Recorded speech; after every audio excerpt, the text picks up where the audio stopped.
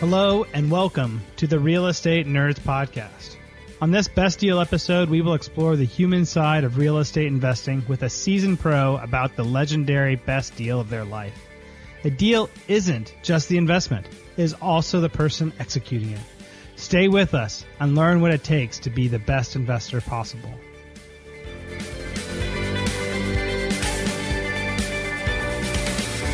Hi, and welcome to the Real Estate Nerds Podcast. I am your host, Scott Royal Smith, attorney and real estate investor at large. I'm the owner of Royal Legal Solutions, the one-stop shop for everything real estate investor related for your tax business, legal estate planning, tax savings, tax strategy. We help everything on every front for real estate investors all across the country.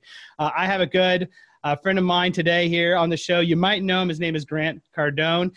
You can see his information all over the web. But today, Grant is going to be doing us a huge favor. He's going to be peeling back the curtain and the veneer of what you might typically see. And he's going to be sharing with us some of those deep, rich insights that he has about not just how to make money in real estate, but the other side of the coin, that side of the coin, which is what is going on in between your ears and your mindset as you're walking through one of your best deals or your worst deals here today. So Grant, thank you so much for coming on to the show. And when we talk about the day, Scott, I'm really happy to be on here with you. And I love the angle that you take with what's going on with the thinking of the deal. Like, you know, because that's not talked about enough. Like the fears that every investor has. Look, I've done, my first deal was $78,000. And I got awarded a deal yesterday for $98.5 million. Wow. So fantastic. The fear, the doubt, am I doing the right thing? Am I paying too much? Like that doesn't go away, just so everybody knows. No matter what size deals you're doing or how much money you have, or that's a healthy thing. People, the responsible fiduciary investor, the person that's like, I don't want to lose money and I don't want my money just sitting at the bank, so I need to go aggressively find assets that can produce more money and protect my capital, is always going to experience some fear. To the level of responsibility that you have, you're probably going to experience this thing that unfortunately traumatizes a lot of people called fear. Yeah, I think sometimes when we go in this too, is that fear is also a lot of times viewed as a negative, right? I think a lot of times entrepreneurs will say fear is bad. Fear stops us from taking action. Another way that we could talk about fear, though, is that fear is information. Fear is information about when we're hitting something that's against the edge of our comfort zone. I bet that you don't feel afraid doing a deal that are really small deals that you've done 1,000 times. You might still have that same fear now that you're at the edge of your comfort zone with these big deals, though. And that tells you like, okay, cool. This is a place where I need to be aware of what's happening. Is that right? Yeah. I think also the fear can suggest, oh, maybe I don't know enough. You know, maybe it's, you know, if I got in the ring with Conor McGregor or Mayweather, I'd be like, there's no fear here. I know how this ends. The question is, how fast can I get knocked out? And what is that going to feel like? Now, if I've been knocked out a bunch of times, I'm probably less concerned about being hit. No, that's 100% right.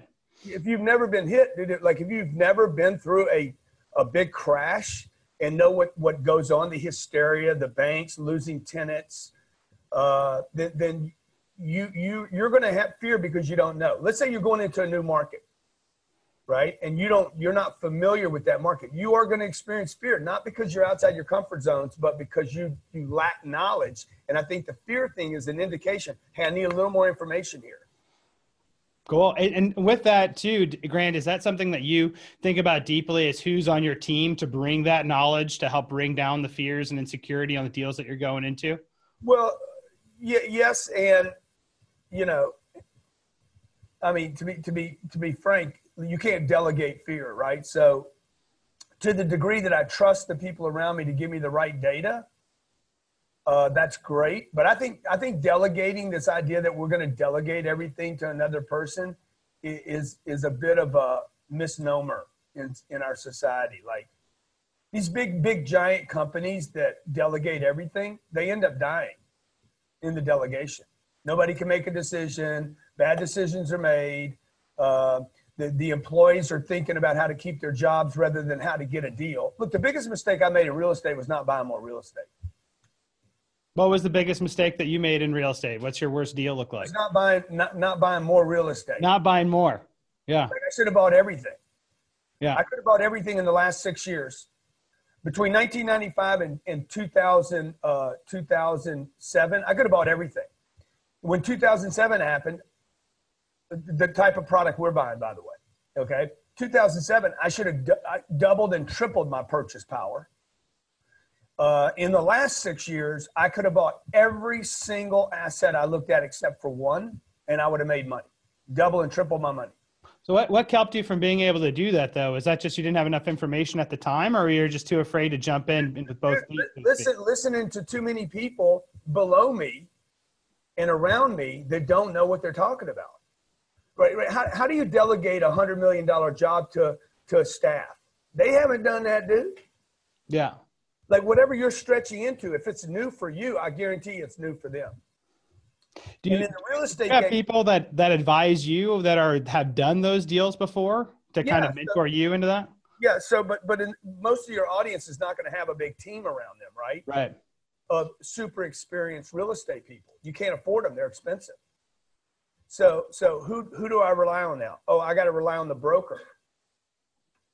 And the broker wants to pick up his point on the deal. I got to rely on my lawyer. A lawyer, you come from that field. A lawyer, he needs to write up my PSA, but he is the wrong guy to give me advice on the deal. I got an accountant that, Grant, this thing's not going to cash flow. I mean, I had this happen 2 weeks ago. Grant, this thing's not going to cash flow enough. Hey, you're not the picker.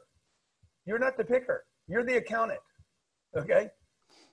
So you got to understand that the people around you, do they have 5,000 units? Oh, really? Why not? Same thing with the broker. He's selling the deal. So, I need to talk to one broker that's selling the deal, another broker that maybe got the listing that didn't sell it. I need to find out from the marketplace what's the truth and what's not the truth. And you can't delegate that. Because from your perspective, Grant, then that it's really you are the one that has to know that as the picker of saying that I got to get all the best information. I'm going to make a decision on it. I think personally, I believe that picking the right real estate is the most important thing in the deal. It's not the numbers. It's not the cap rate. It's not the returns. It's not the cash flow. It's picking the right product. If you pick the wrong product, you can't fix it with a spreadsheet. You can't fix it with kitchens. Like you can improve it a little bit, but you can actually go backwards spending money on the wrong deal. Yeah. So the pick is the most important thing. When we pick, I pick to exit. So I pick saying, okay, who is going to buy this from me? Let's say I put 10 million down on a deal and it was 30 million. Who is going to give me my 10 back and another 10? Because I'm looking for a minimum of a double on a deal with cash flow. So when I buy a deal, I'm not looking just me owning the deal. I'm looking at who is my buyer. Oh, well, $30 million deals, it might be a family office or a group of doctors that get together, 4 doctors, right, that are going to put down $10 million in finance and buy it for $40 million. Okay, then I got to be like, okay, 10 years from now, if I'm a seller in 7 years, 5 years, 7 years, or 10 years, what's going on in healthcare? Can that doctor buy it from me? Do those doctors even exist? Do they have the money anymore? So I got to know who my exit is, right, when I'm picking something. Now to the degree that I can get secured on my exit, my certainty on the deal goes up, and even what I'm willing to pay for the deal goes up. Now I can start tinkering with all this other stuff that I have a bunch of people around me that can support me with data, like an analyst, an accountant, setting up the PSA. And so that's what you would look for, is then saying when you get into the deal, before you even buy this deal and when you're picking this deal, you got to know what your exit's going to be, and you got to know what your relative certainty is. That you got an 80% certainty or 90% certainty. If it's 50%, maybe that's a deal Grant doesn't do because he's saying, yeah, I can't be sure on this one, so I can't really bid it the way that I'd want to. Is that kind of what you're thinking? When I drive up to a property, I know within 30 seconds whether I'm buying it or not. Wow. How could you know so quickly on that? Is it just an intuition from looking at so many properties? I had a guy in here yesterday. He says, look, Grant, I'll look at 3,000 units in a week. I said, dude, I'll look at 3,000 units in a day. He's like, you can't look at that many units in a day. I said, sure I can. As soon as I drive up, if I don't like it, I'm not buying it. I'm not going to try to figure it out. I'm not going to underwrite it. I'm not going to entertain it. Yeah, but that tells me that you got to know something that the rest of us don't have broken down into a formula. That's like what artists say, right? Artists will say that a lot too. Hey, I can see it and I just know it when I see it, and that's where it is, when it comes through it. But I think that comes from your experience, right? The investor should know enough about the real estate. The numbers will not make sense. The numbers on a deal don't determine whether it's a good deal or not. Yeah. Right? So like if I look back over my career, there was a piece of property in La Jolla, California that was for sale.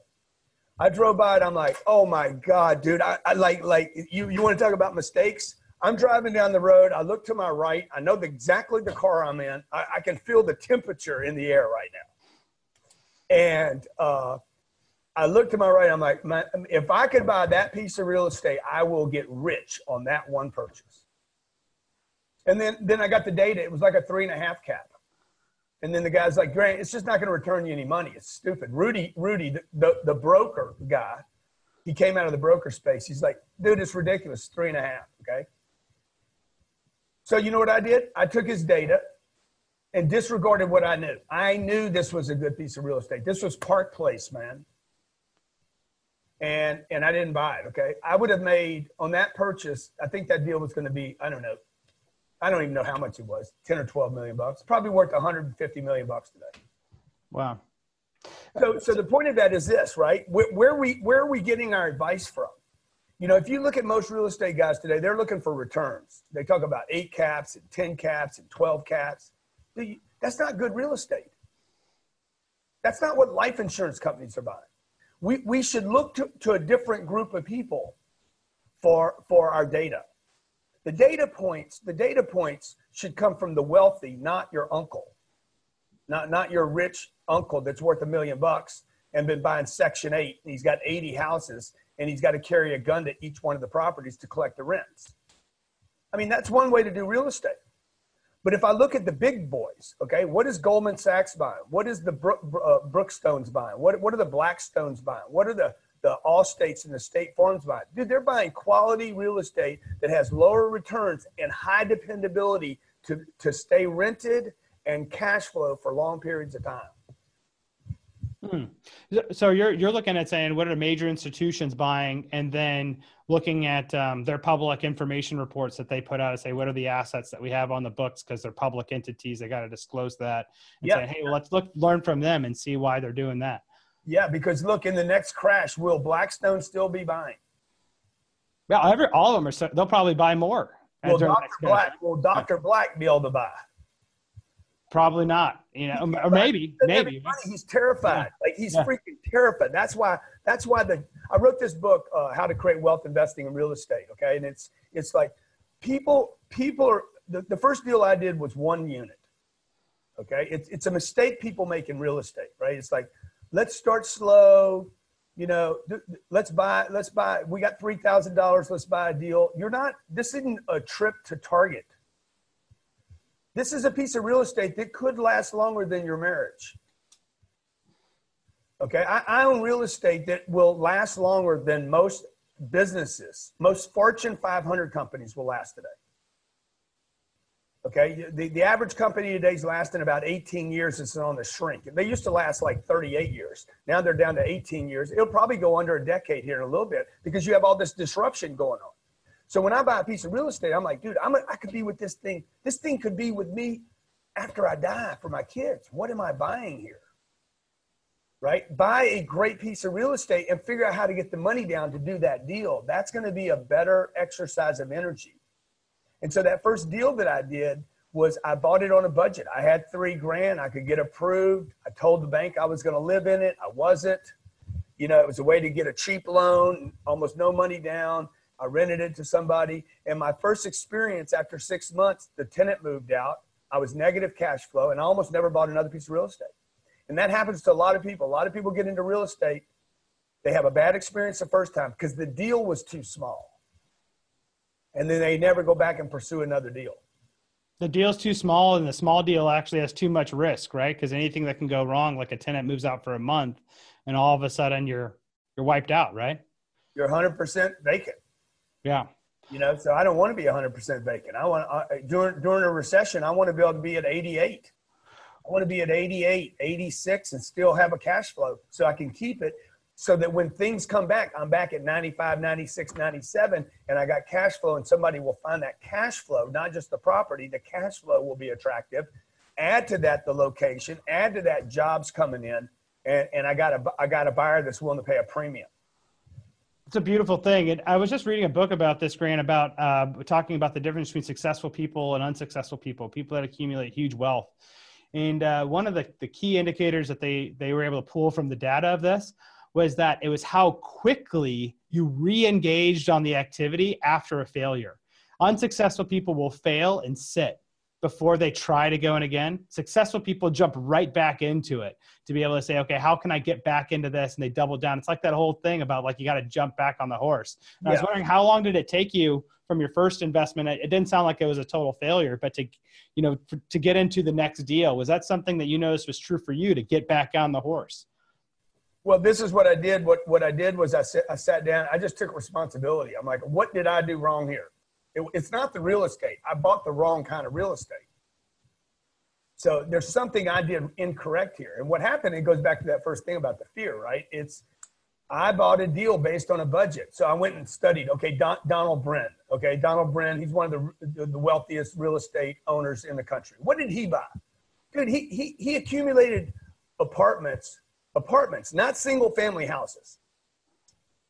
He bought apartments in Orange County. He focused on one territory and built out. He bought in the beginning, and then he started building later, and then now he's building single family homes. But I mean, Donald Bren basically owns Orange County. He is Orange County. And so I'm like, what was he doing? Oh, what did Donald Trump's dad do?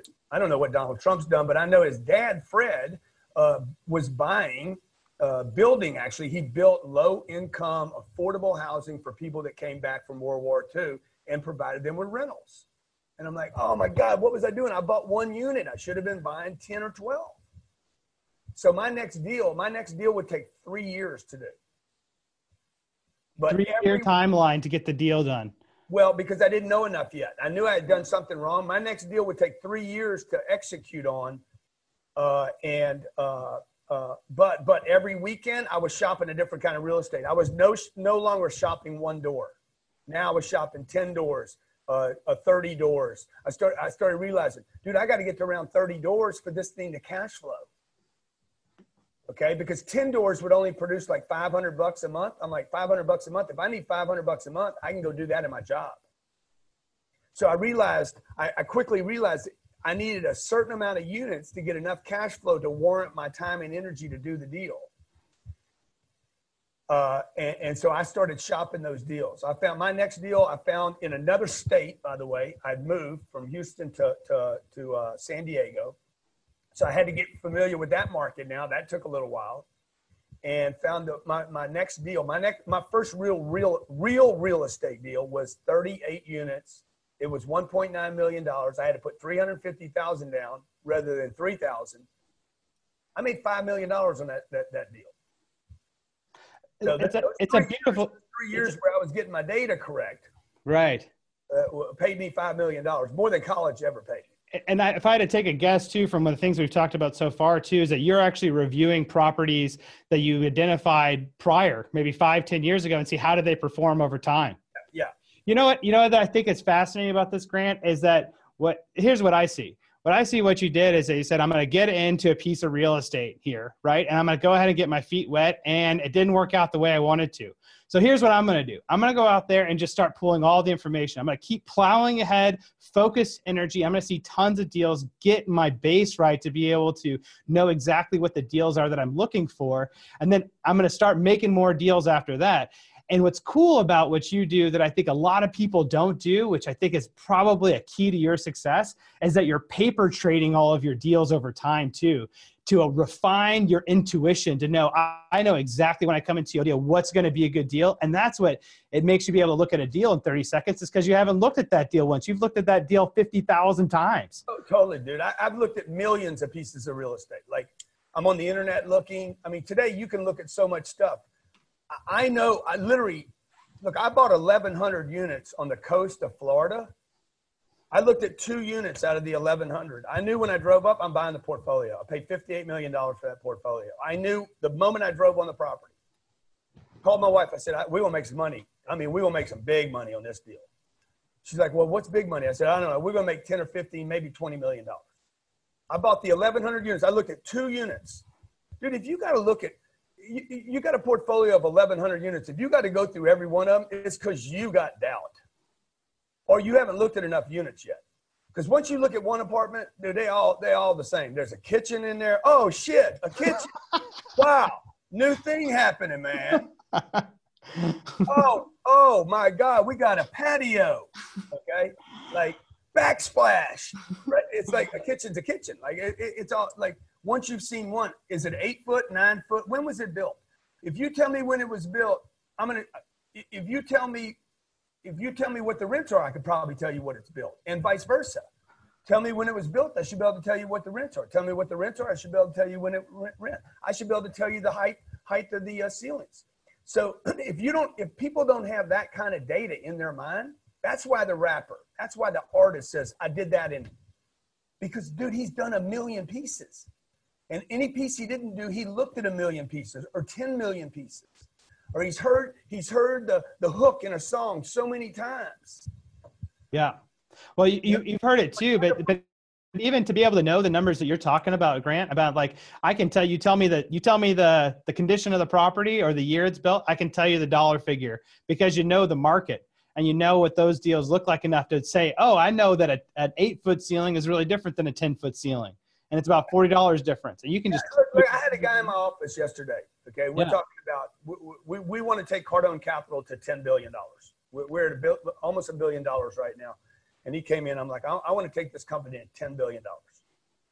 And I said to him, hey dude, what are the rents across the street? Right out my office, there's a Camden owned apartment. He's like, well, I don't know. He's been doing this 30 years. I don't know. And da-da-da and da-da-da. And like, dude, just pick a number. He's like, what do you think they're worth? I said, I don't know. I'll write my number down. You write your number down. By the way, I've never shopped the apartment deal. I looked out. I said, $2,300 a month. He says, I think they're around $2,000.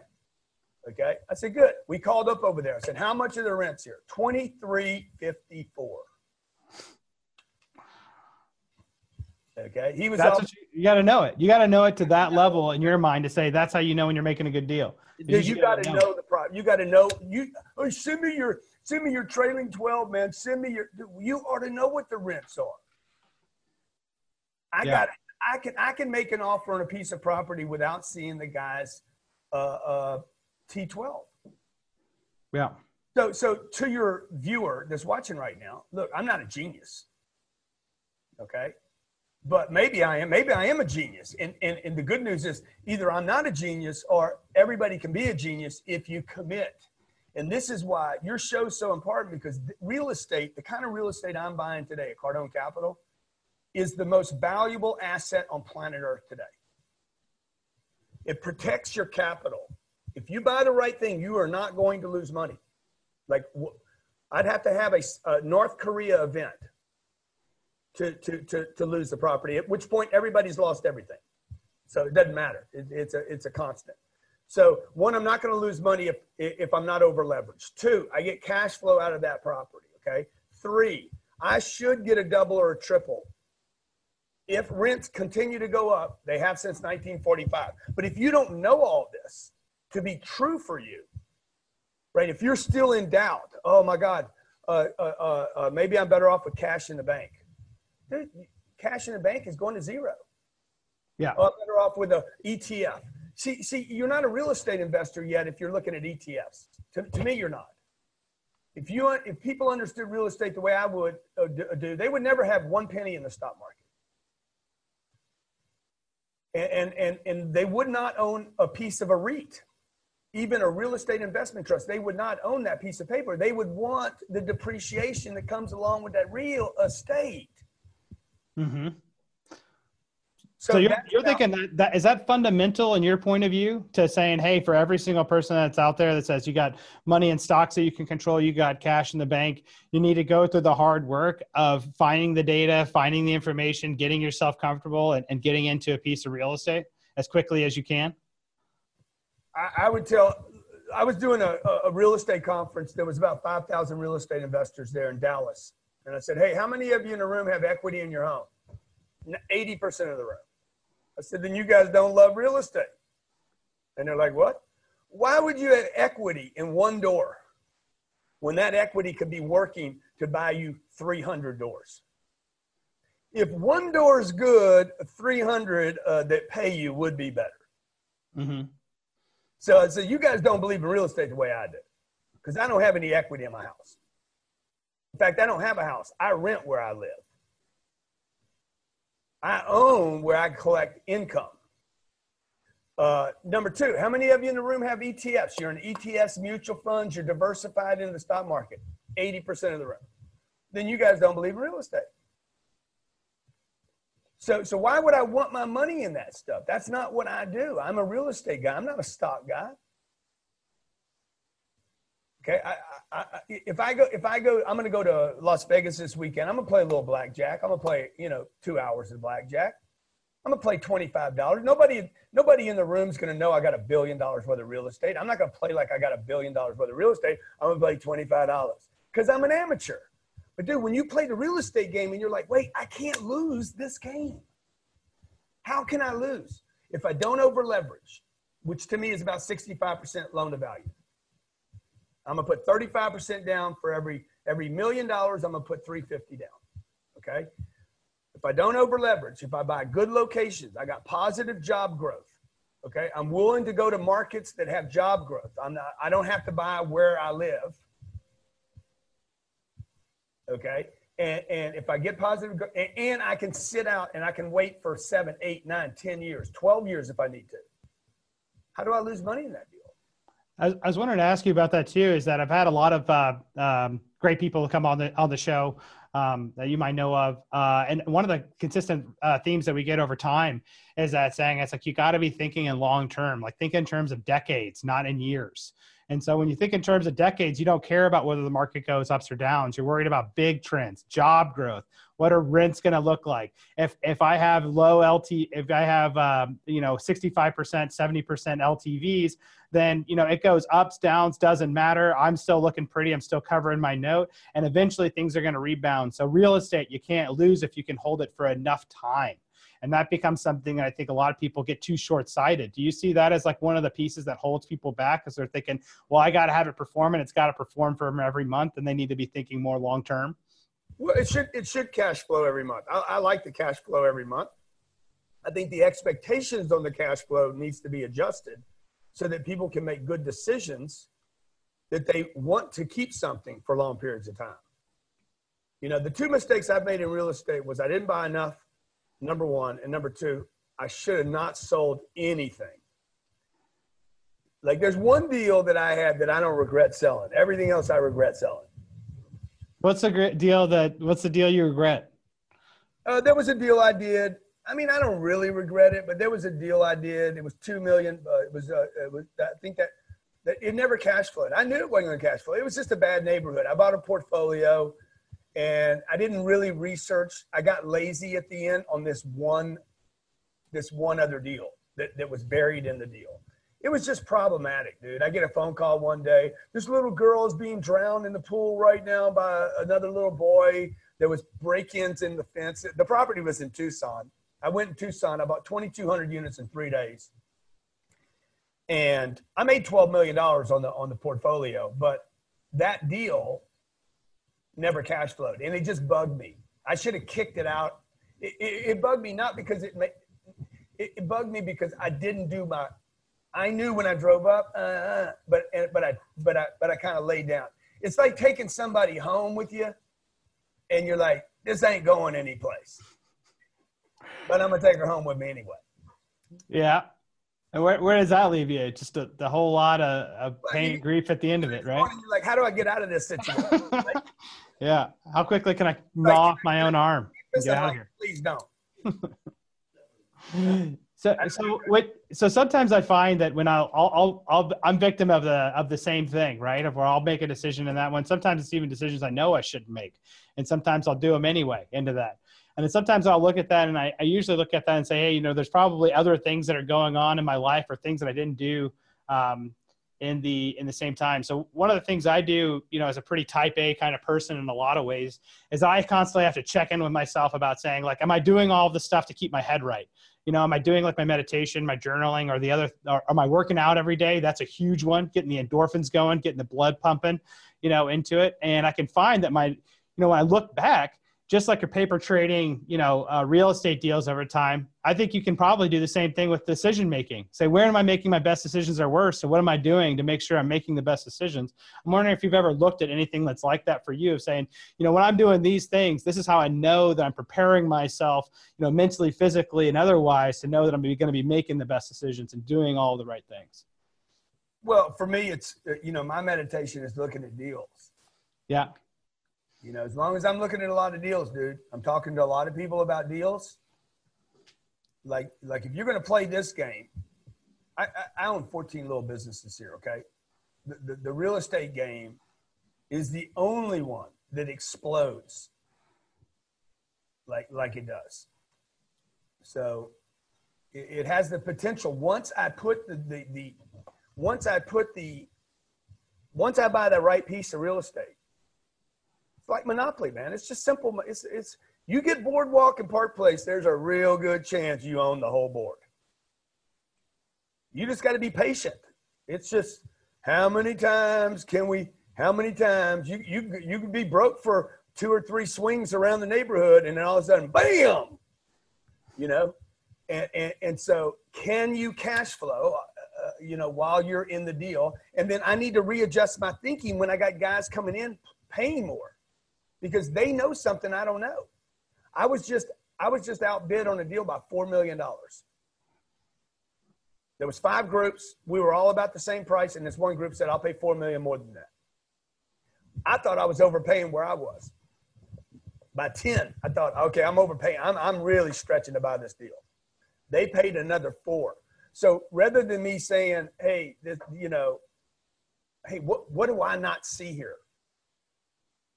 Oh, by the way, if my horizon was 20 years, $4 million on a $200 million deal will not matter.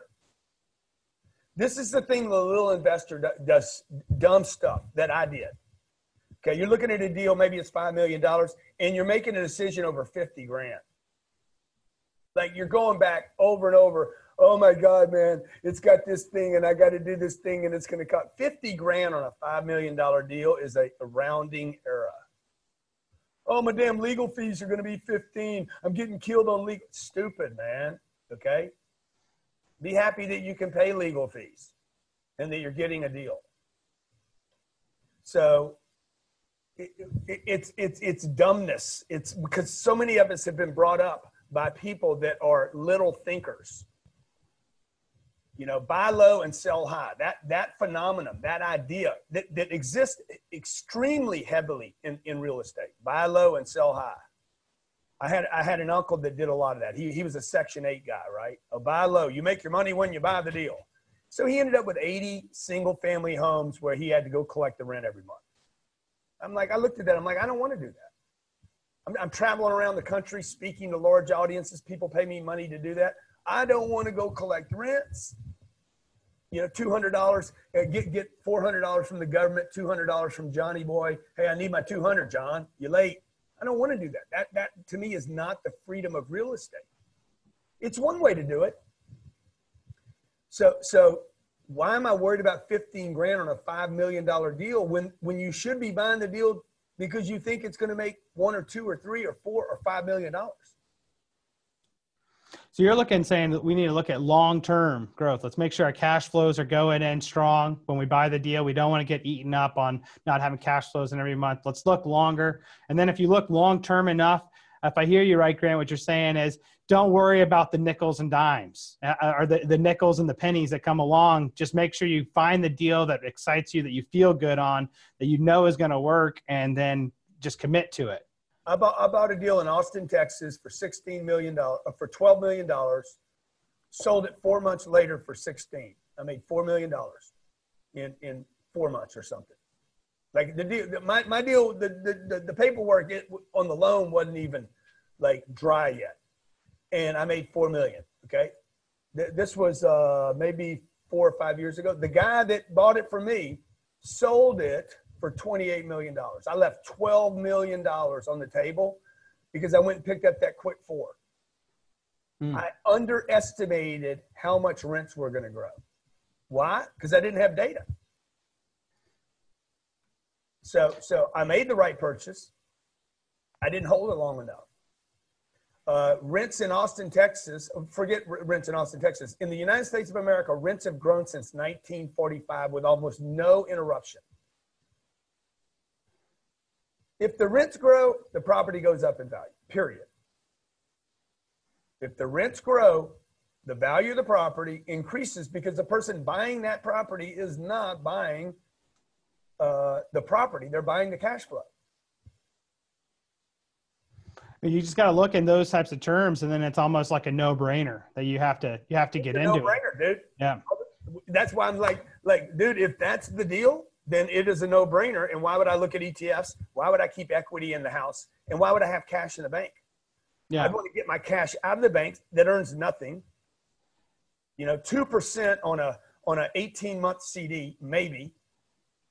I would rather take 2% on a piece of real estate that could go up in value. Yeah, get the capital appreciations with that. Yeah. What happens, Grant, whenever you're getting into a deal and you get beat out?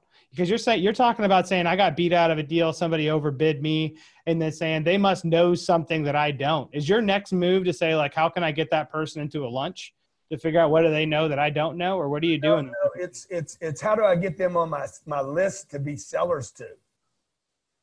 Okay. So like, oh, wow, dude, what they know something. They know something. They got a lot of money. What do they know? I don't know. Oh, this 4% money is cheap.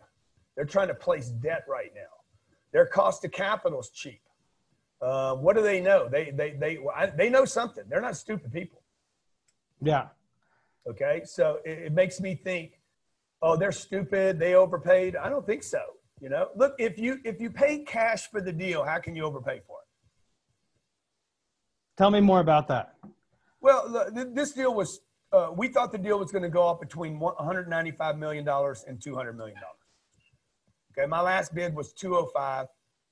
It was an aggressive bid, 205. I knew there were other players. There should be other players on your deals, by the way. Two things you should look for in your deals. There should be other buyers. That suggests an exit. That portfolio that I told you I bought, 1,100 units, there was 38 buyers on the deal. I knew if I could close the deal that day, one of those 38 would step up and pay me a premium to take that contract. They would regret it. You follow what I'm saying? Yeah. 38 guys, one of them be like, fuck, I should have paid another $2 million. I will now. Once they lose, then they're willing to pay. We've all had that experience. Yeah. So when these guys paid when I found out they paid $4 million more than me, I now know that if they pay 209 and they have a 10, 15-year horizon, they pay cash for the deal. They can't lose it. You agree with that? Yeah. It can't go to zero, right? So you can't really lose it. Can't go bankrupt, right? Every idea. Every idea that every business that you have, Amazon's done. If this property, this is in Doral County, Miami, South Miami, rents are $2,000 a month. Plenty of workers there that can't buy a home here. It's just not going to happen. If this goes away to zero, Amazon's out of business. Facebook is done. The internet's collapsed. Maybe planet Earth has disappeared in a black hole. That's awesome. What a great way of thinking, Grant. I know we got to wrap up for today with the show and with your very busy schedule. I just want to say thank you so much for taking the time to share some of these deeper insights. I think there's things that we learned here today that aren't even in your home study course. I want to come back to your show too, dude. I love what you're doing. Like I do a lot of podcasts. What you're doing, Scott, for real estate investors is a phenomenal value. So I'd love to come back and do your show again. I'd love to have you, Grant. We'll hook it up with the people and get that going. Thank you so much for coming on the show, guys. I'm your host, Scott Royal Smith. This is Royal from Royal Legal Solutions. We're doing free LLCs for every single person in the United States. Every single person in the United States is going to get asset protected under my watch. So free LLCs from Royal Legal Solutions, seriously free. Love you, Grant. Thanks for everything, brother. I need an LLC. I need a free LLC, man. All you got to do, come to royallegalsolutions.com, sign up in the contact form, and we'll get you on, Grant, right away. Awesome. Thanks, brother. That's all for this Best Deal episode, and I'm your host, Scott Royal Smith, with the Real Estate Nerds Podcast. When investments go good, they can go great. Your legendary best deal could be your next one, so keep at it. Thank you for joining us, and if you enjoyed the show, leave a review to help clue in those sleeping masses for what they need to know and what we all need reminders of. Do your good deed for the day, and I'll see you again soon.